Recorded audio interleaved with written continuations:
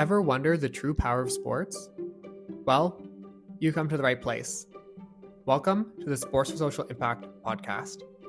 I'm David Thibodeau, and I believe that by exploring the intersection between sport and society, we can better leverage the sport industry for maximum impact. We explore what sports' true power is to understand the impacts on and the impacts of sports on society.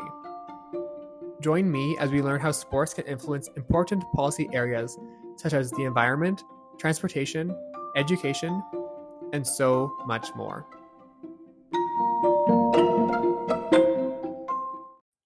Now, I have some very exciting news to share about the Sports for Social Impact podcast. We have been shortlisted for a 2023 Sport Podcast Award in the Best Equality and Social Impact podcast. Now, I really love doing this podcast, and I just wanted to send a big thank you to everybody who's been listening and following along over the last 2.5 years. It would mean so much to me if you went and voted for the podcast. The link is in the show notes, and you can also find it on our Twitter and our Instagram pages. Voting is open until April 6th, which is the International Day of Sport for Development and Peace. So I think that's really incredible that that's the day that the voting ends. But thank you so much for the support, and please go vote. Welcome to another episode of the Sports for Social Impact podcast. In this episode, we continue the theme of the future of sport events that we started last summer with the president and CEO of the Canada Games Council, Kellyanne Paul. So in this episode, we have the chair of the 2030 Commonwealth Games bid for Hamilton, Ontario, Lou Frapporti. It was a really great conversation. We talk about the vision for the bid. We talk about how they're putting purpose and social impact at the center of the bid and sort of building it around that. We talk about the community involvement and community engagement and how that's really necessary for sport events now, mega sport events now. And then it goes from there, and then the conversation goes on from there, and it talks about reimagining how we can measure these things. How can we measure all these other impacts that that fall outside of a dollar value? So really great conversation with Lou. I hope everybody enjoys this conversation and starts thinking about how we can change the game a little bit, change how we imagine sport events. But before we get to that, the news. For the news segment for this episode, I wanted to highlight Paris's budget. So the news came out for Paris's budget, and there's just some really interesting things in there that I wanted to highlight. So the first is that they're putting 20.2 million euros towards the Velib bike sharing service. So Velib is one of the biggest bike sharing and most used bike sharing systems in the world. They're also putting a lot of money towards their Paris Respire system, which is reducing air pollution from cars, to make Paris a healthier city. They're also putting a lot of money towards their soft traffic efforts. They want to make Paris a 100% cycling city. Some interesting statistics. So in 2021, Paris had more than 1,000 kilometers of cycling tracks, including more than 300 kilometers of tracks and 52 kilometers of temporary tracks created since or after the first lockdown of COVID-19. So they're saying that these will be fully maintained, and I think that's these cycling tracks that were built during the first lockdown, they're being cleverly called Corona Piste. So piste in French or in English is cycling track. That's how I would translate it. So, and it's actually really funny now that they're looking towards the Paris 2024 Olympic Games. They're now calling all of the new cycling tracks that they're building Olympiste. So a play on the words for Olympic. So I think that's really clever, and it's really awesome to see them using that as a way of connecting people with cycling. They are doing a lot of work to make Paris a true 15-minute city for everybody in Paris. The budget allocated to sport is going up by 16.7% from 2022. So for 2023, the sport budget is 71.9 million euros for 2023, which is up 10.3 million from 2022. They also are putting 23 million euros for the operation and maintenance of swimming pools. €4.9 million that are intended for the management of sport halls and gymnasiums. And there's also some money in there for the Olympic and Paralympic Games. So, the host society and some of the operations around that. So a lot of really interesting work happening in Paris. And there's one thing that I really wanted to highlight. And I'm not sure if it's in the coming out of Paris or if it's the national budget. I'm not sure exactly who's responsible for it, but they're putting $1.4 billion towards making La Seine swimmable. So because of all the pollution, nobody has been legally allowed to swim in the river since I think it was 1923. So they're putting $1.4 billion towards making it swimmable again. And I think that would be absolutely incredible. I don't think there's a reason why any sort of waterway should be so polluted that humans can't swim in it. And think about how much more livable, how much more incredible that city would be, how much more vibrant the city would be if you would be able to swim in the river, every day. So some really interesting news that came out of Paris just this past Sunday on April 2nd actually also took place.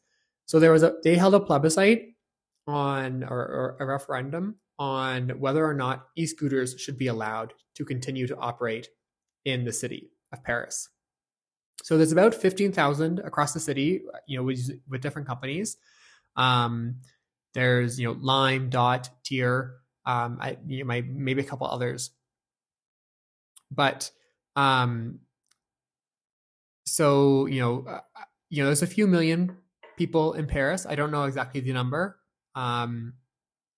but out of everybody who, all of Paris, only 103,000 people voted on Sunday.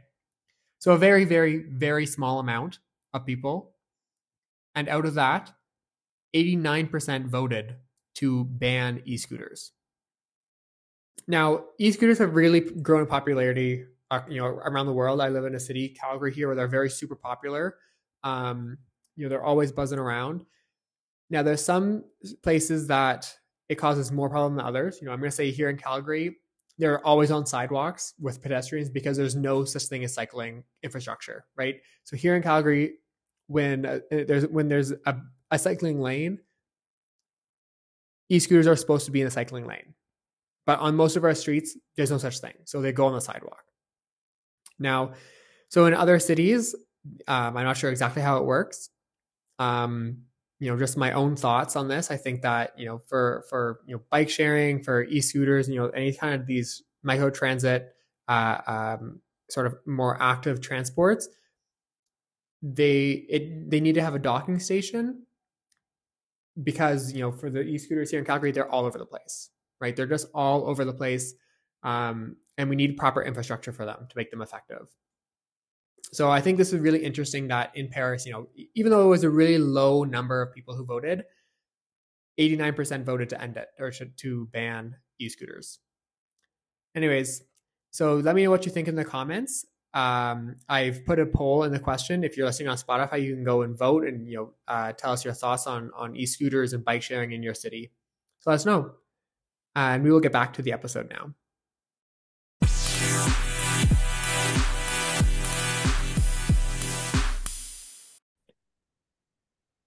Welcome to my guest, Lou Frapporti, who is the chair of the Games for Hamilton 2030. Thank you so much for joining me today. Welcome. Start off by telling us about yourself. Well, I'm delighted to be here, David. First of all, I'm a husband and father of two wonderful young men. I've been a practicing lawyer for over 3 decades, having served as the managing partner of our law firm's Hamilton office for a number of years. And of course, I'm here in part because I'm chairing the 2030 Commonwealth Games effort for the region. Awesome. So tell us about the vision for the Hamilton 2030 bid. So why Hamilton? Well, first of all, Hamilton was, as I think you know, the birthplace of the Commonwealth Games sporting movement in 1930. It was then called the British Empire Games and was conceived and brought to life by a visionary in this region, Bobby Robinson. in the summer of 1930. 2030 will be the centenary of the Commonwealth Games. The Games, I would add, that had some very noteworthy innovations. It was the first time an athletes' village was ever created.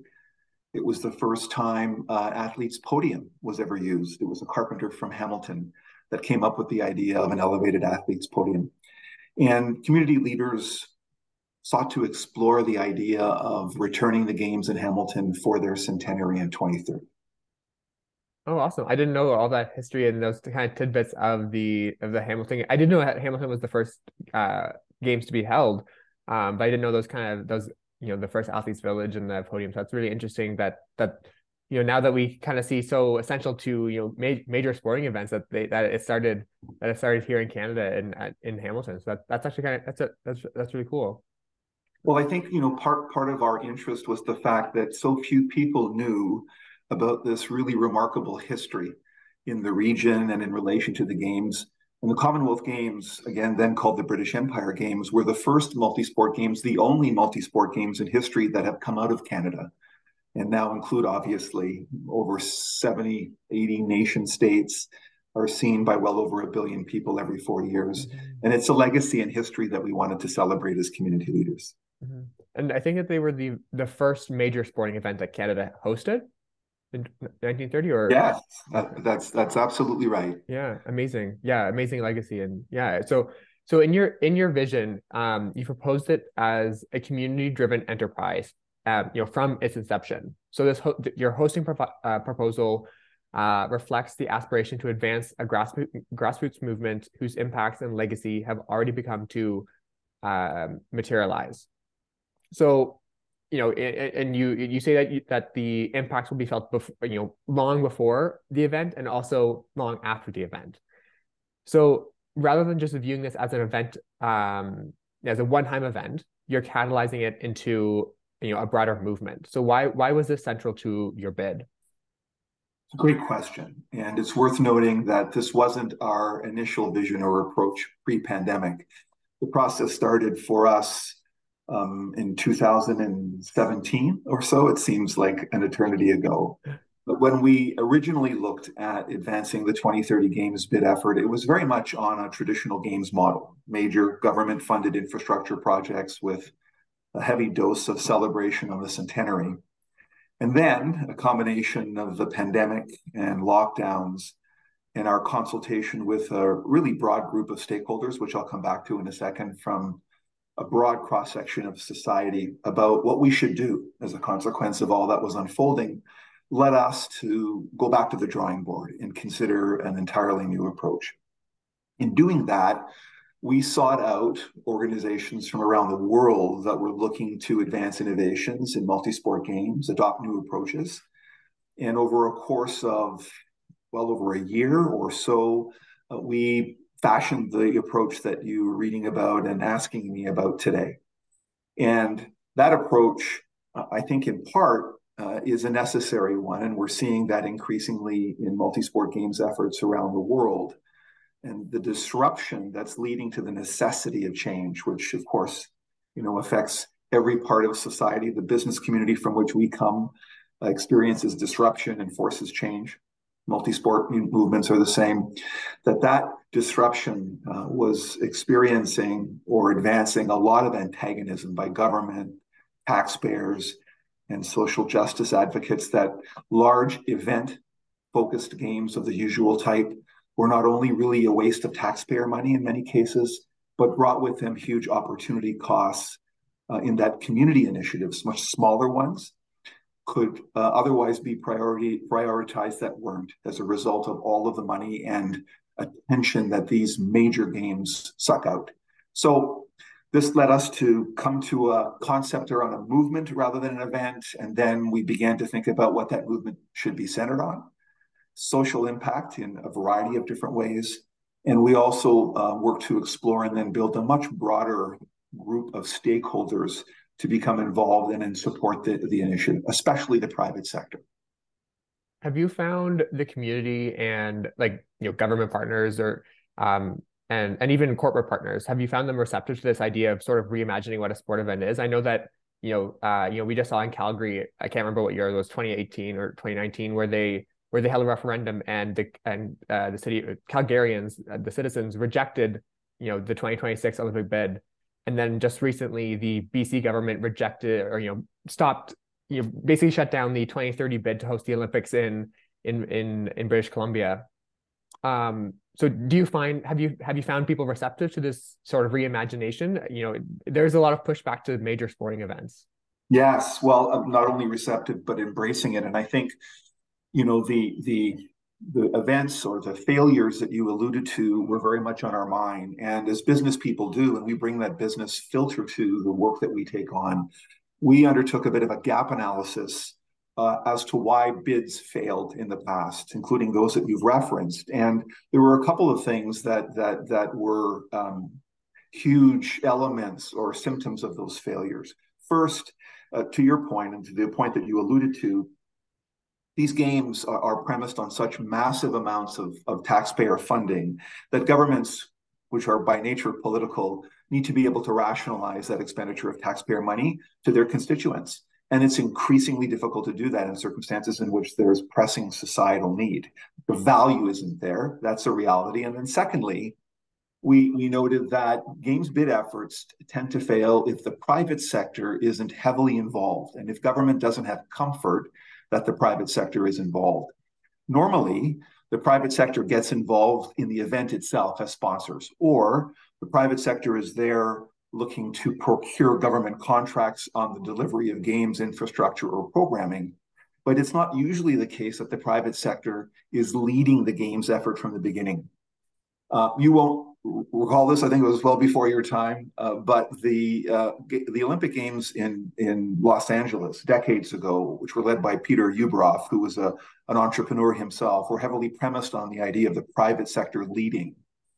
And we felt that would create not only an alleviation of the demand on taxpayer money, because the private sector could be called upon to participate by delivering infrastructure themselves that had community need, which is a way of solving for the white elephant concern that games often bring, but that would embed private sector support among their employees and customers and others that would help to sort of form the resources and catalysts for that movement. So in articulating that view and then working with the private sector and other broad stakeholder groups like post-secondary educational institutions, the not-for-profit sector and others up front, they were all incredibly receptive to the extent that their views and vision and priorities can be embedded in the games. And I'll just, if you bear with me for a second, I'll explain something else that's quite critical to this movement. Bids have often failed because you have a small group of enthusiasts that are really passionate about the games, whether it's the Olympics or the Commonwealth Games or anything else. They create something that is their vision, and then they run around looking to get societal support, including government support for their vision. You'll appreciate that it's very hard sometimes to get other people to accept something that you have created that they had no hand in creating, they're not authors of. Mm-hmm. When you turn that on its head and you begin with the premise that, look, we are going to leverage this event in ways that we're not entirely certain of at this point, but we're going to get the views and input of a broad cross-section of society, including the private sector, then obviously as a function of human nature, those groups and individuals, the business sector itself, becomes much more supportive. Why? Because they're co-leading it. They have a hand in its creation. They're authors of it themselves. And I think that's a huge key in driving movements of this kind forward. You need as broad a group of stakeholders as possible, centered on something they all have a hand in creating, and they can all get excited about. Yeah, absolutely. I totally agree with that sentiment of, needing, obviously community buy-in and helping them build that vision up and build that message that, the legacy, I guess, like the legacy of the project that will be benefiting them before and after the event. So yeah, absolutely. Community buy-in is essential, I think, for, building kind of, these mega sport events going forward. So central to your bid, or your bid proposal, your bid vision, you're talking a lot about, the community well-being framework. So rather than really outlining legacy objectives, you talk about this idea of community well-being. So what is that about? Could you tell us a little bit more about how you vision the game, the games contributing to community well-being? Well, first of all, the concept of community well-being was something, of course, that's hard to argue with. If you're looking to For advance the sure. movement, you're centering that movement on community well-being, you're going to be hard pressed to find anybody that's opposed to that. Are you opposed to really bringing material improvements to our community today and not waiting 10 years to do that as something that the games can bring? No one said no to that concept. Now, of course, delivering that is another matter, but it immediately created excitement and interest and buy-in and work to diffuse opposition.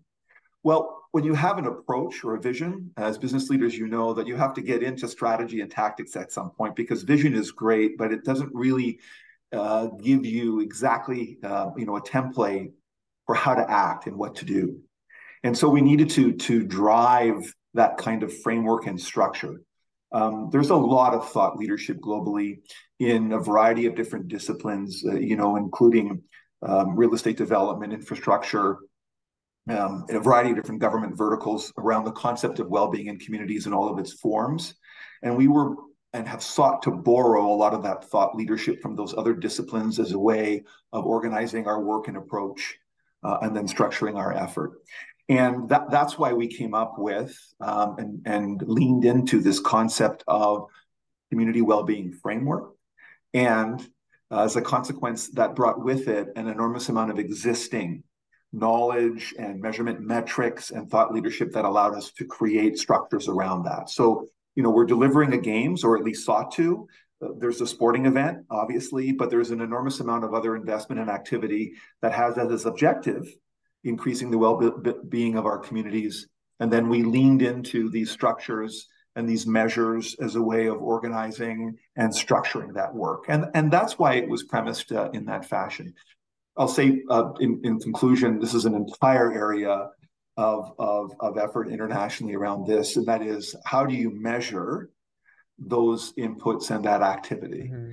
In the end, you have to find ways. Governments require, certainly in the private sector, it's not enough to invest money to do something. You have to have a way of measuring and gauging whether that investment, that energy has produced the result that you expected. Multi-sport games are no different. The governments around the world are looking at measurement metrics. The community well-being framework comes with an entire range of measurement metrics that allow us to determine whether what we've done makes sense, whether we should change what we're doing, et cetera, et cetera. Now, there was different part of this community well-being framework. There was like different, I guess, areas of priority in your bid. So environmental, there was social, I believe, and cultural. Yeah, could you talk a bit about those and why you believe them to be central to the bid? Like, right, because you say this obviously is a supporting event, right? So like that is the core of the whole thing, and then branching off of that, there's these pillars of community well-being. So why are those still central to the bid? Well, I think they're placeholders in a sense for the things that are a function of community. Communities are a place where the economy and business happens. Communities are a place where people are educated. Communities are a place where culture exists. Communities are very much impacted by and drive impacts around the environment generally. So those broad verticals, which in many cases, virtually all cases, we derived in part from looking at something called the United Nations 17 Sustainable Development Goals. And I'm not sure if your listeners are familiar with that, but that's a global effort around a variety of different verticals to produce positive change over the next several years, concluding in 2030. And those 17 SDGs drove this community well-being framework. And it really is categories of activity that mark all of the things that happen in a community over time. And it's not exhaustive or prescriptive. They were sort of placeholders and categories for how we might look at, focus, plan around, and then measure our efforts. But whatever they might be, if you're going to be successful in moving a social movement forward, you have to be able to delineate or set out what the broad objectives are. and around events of this magnitude, clearly sport and culture and education and the environment become considerations in all of this. And then use that template in order to organize your effort and direct investment. And that was really the purpose and intent behind how we approached it here. Okay, yeah. And so I know that I don't know if you consider it, part of, I guess, like the legacy being felt beforehand, but I know you've also sort of launched a partnership with somebody, the social impact games. Right. So what are those? What are they? But we're very excited to pursue that partnership and that idea. And I'll tell you a little bit about the context. As we were exploring creating a movement, one of the things that struck us was that multi-sport movements or events tend to be centered on the stars, the athletes. But if you're wanting to propel a movement around sport and have it reach the broadest possible cross section of people, in our view, you needed to democratize it. In other words, you needed to bring as many people into the movement as possible, centered on this concept of competition. And it's a compelling idea, right? Because the sport, and however we experience sport from our earliest age, is about fundamental elements of human nature, our desire to compete against each other, to do it individually or in teams. And we've organized so much of society around that, whether you're fans of an NHL team or participate yourself on a sports team in your community, whether you're young or old. I'm getting older now, and so things like pickleball, whatever it might be, centered on the idea of competition. Well, if you want a movement that can scale to as many people as possible, as efficiently and quickly as possible, and you want to center it on competition, and it can't just be about the sporting event where the athletes themselves are competing, how would you go about doing that? Well, as with so many things in society, the idea of doing this digitally came to us. And we came across a wonderful group within the community that were pursuing this as a business venture. It had nothing to do with the Commonwealth Games or multi-sport games of this magnitude, generally speaking. But they had developed a platform that looked to integrate corporate, community, and social responsibility programming and investments around the idea of gamification or competing to do good. So we worked with them over the course of many months to create a platform and an approach called the social impact games, which was a way of marrying the idea of competition and social impact around a digital platform. And that enterprise, irrespective of whatever happens with the Commonwealth Games event in Hamilton in 2030, this movement around a digital platform that seeks to democratize and bring in a broad cross section of society aimed at doing good through competition continues to live and thrive. And I'll be happy to share with you separately. You can share with your listeners the link to that website and that platform, which we hope to continue forward with indefinitely, and perhaps will gain resonance beyond the province as a really compelling, innovative approach to bringing the concept of competition to doing good. Yeah, absolutely. I'll definitely add that the link into the show notes so everybody listening can go find the link there. Wonderful. But yeah, that's awesome. You're already building a legacy, even if just by chance the event doesn't actually happen. You've already built this legacy into the that's coming out of the bid itself. So that's incredible. That if we could, yeah, if I think it would be incredible if we could start thinking of bids, not just the Hamilton 2030 bid, but all major sporting events, that we could start looking forward with that foresight almost, and think about what impacts we can have along the way up until the event, even if we don't have actually host the event, because there is a lot of money that's put into the bid committees. Like a lot of taxpayer money doesn't get upfront for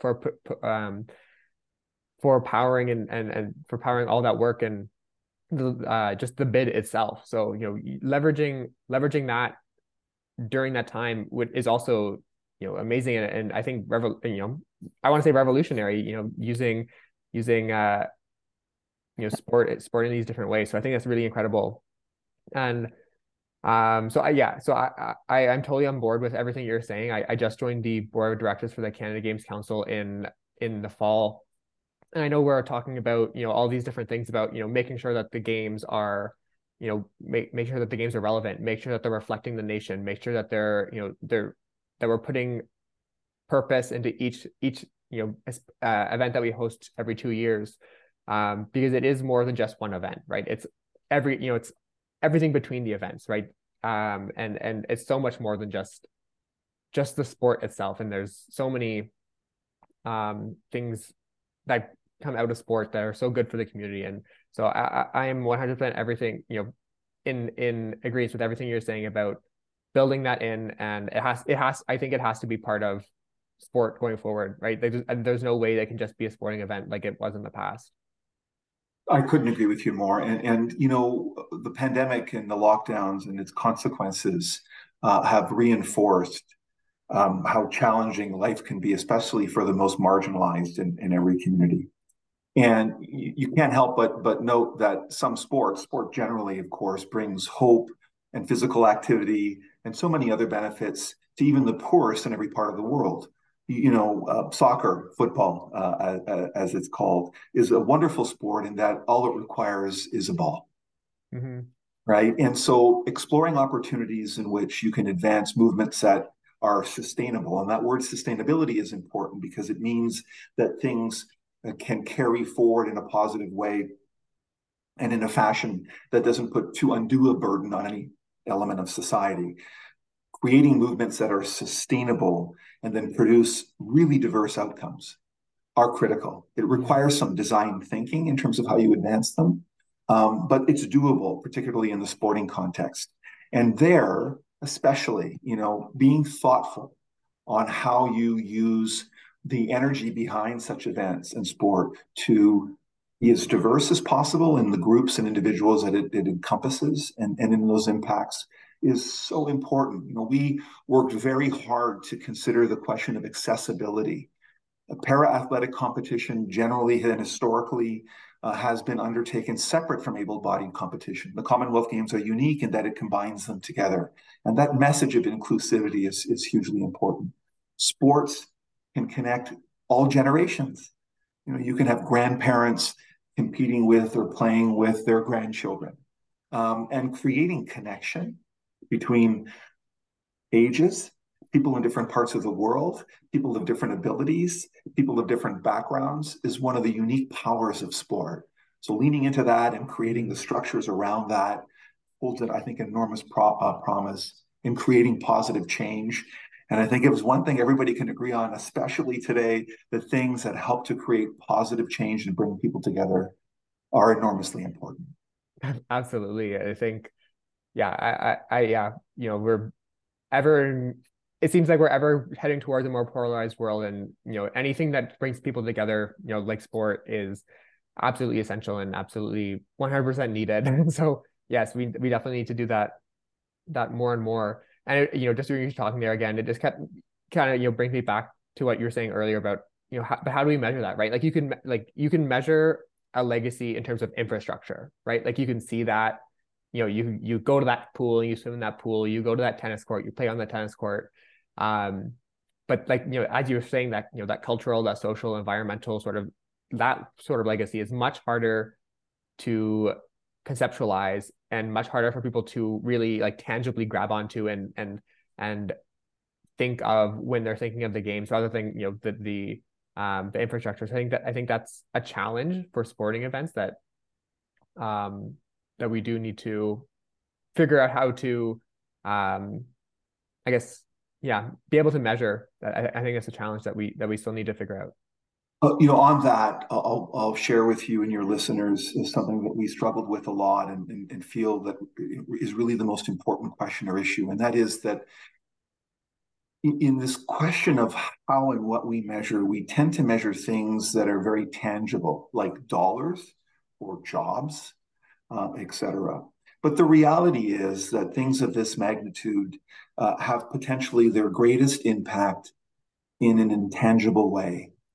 And that is in the Good point. individual human experience of people who are inspired as a consequence of a movement and who have experiences and memories that come from that change the trajectory of their lives.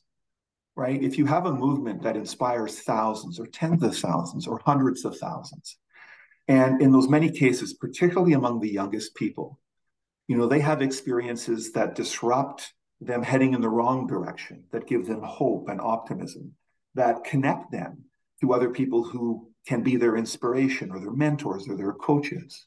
How do you catalog and measure the sum total of that entire human experience? And when these things aren't done well or aren't done at all, how do you measure the loss of all of those thousands of people who are not now having the experiences that might change their lives in a powerful way?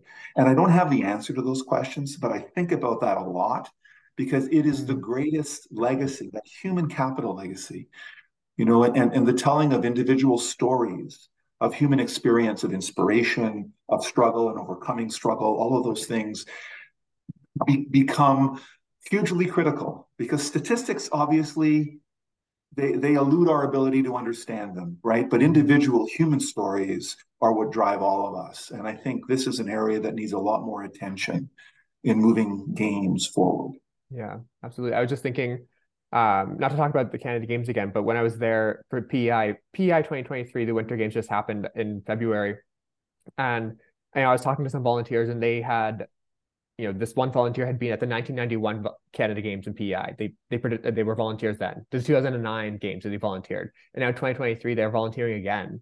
And they had grandchildren who competed in the Canada Games. So, it's just like, these kind of legacies, these kind of stories that, live on in, our hearts and our memories and our minds that how do you, right, as you're saying, how do you measure that? And you can't really measure that. There's not, and it's, we have to be able, I guess, like being able to share those stories better, I guess, is maybe part of the solution, being able to, highlight these, human capital, human cultural legacy aspects better, like sharing those stories more, maybe part of the answer. But yeah, it's really difficult thing to tangibly measure in statistics and in a dollar value, which as everyone says, we need which we need for we have to show our return on investment, right? For the taxpayers, for corporations and everything, we have to show on the return on investment, the ROI. But yeah, so work to do in sport. Yeah. So, but Lou, thank you so much for taking the time to speak with me. I think this was a really great and interesting conversation about, sporting events and the Hamilton 2030 bid and your vision for the game. So it was really incredible to learn more about it. And I'm looking forward to, hopefully attending the 2030 games in Hamilton. So do you have any last messages that you'd like to share with everybody listening?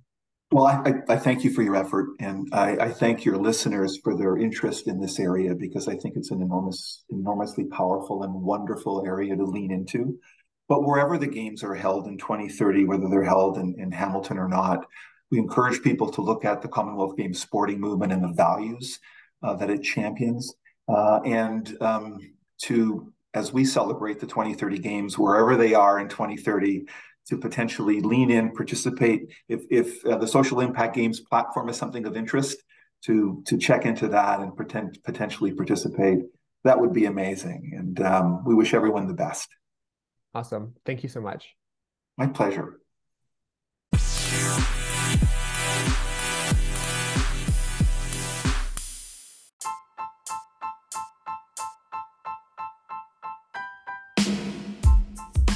Thank you once again to Lou for coming on the podcast to talk about the Hamilton 2030 Commonwealth Games bid and reimagining mega sport events for the future. Now, my one big key takeaway was just a conversation that we were having around new metrics to measure the social impact. What can we use to measure this? It's a difficult conversation and a difficult question. It's not just the sport industry that will be, grappling with that question. Other sectors and other industries are also questioning how to measure, the social side of things. It's a lot harder to measure than the economic returns, the dollar value, and other key metrics that are, that we can use numbers to show. Those are easy to come up with, and easy to show growth or the opposite of growth, degrowth. So maybe we don't need any metrics at all. I think that would be a really hard sell for a lot of people. But as we talked about, it's hard to measure. And I don't know what that would look like. But this conversation did remind me of a quote that someone once said to me: facts tell, stories sell. So maybe it is just, my comment about, sharing more stories. Maybe that's how we can show, maybe that can be a metric. The more stories that come out, the better. The more stories that we can share, the better. Anyways, just some food for thought. Where we go from here, I leave with you. Everyone working in the sport industry, I think we can have, this conversation, and we can really talk about how we measure social impact through sport. And I think it's a really great conversation to have. Anyway, so that's it from this episode of the Sports for Social Impact podcast. Thank you so much for listening, and we will chat with you next time.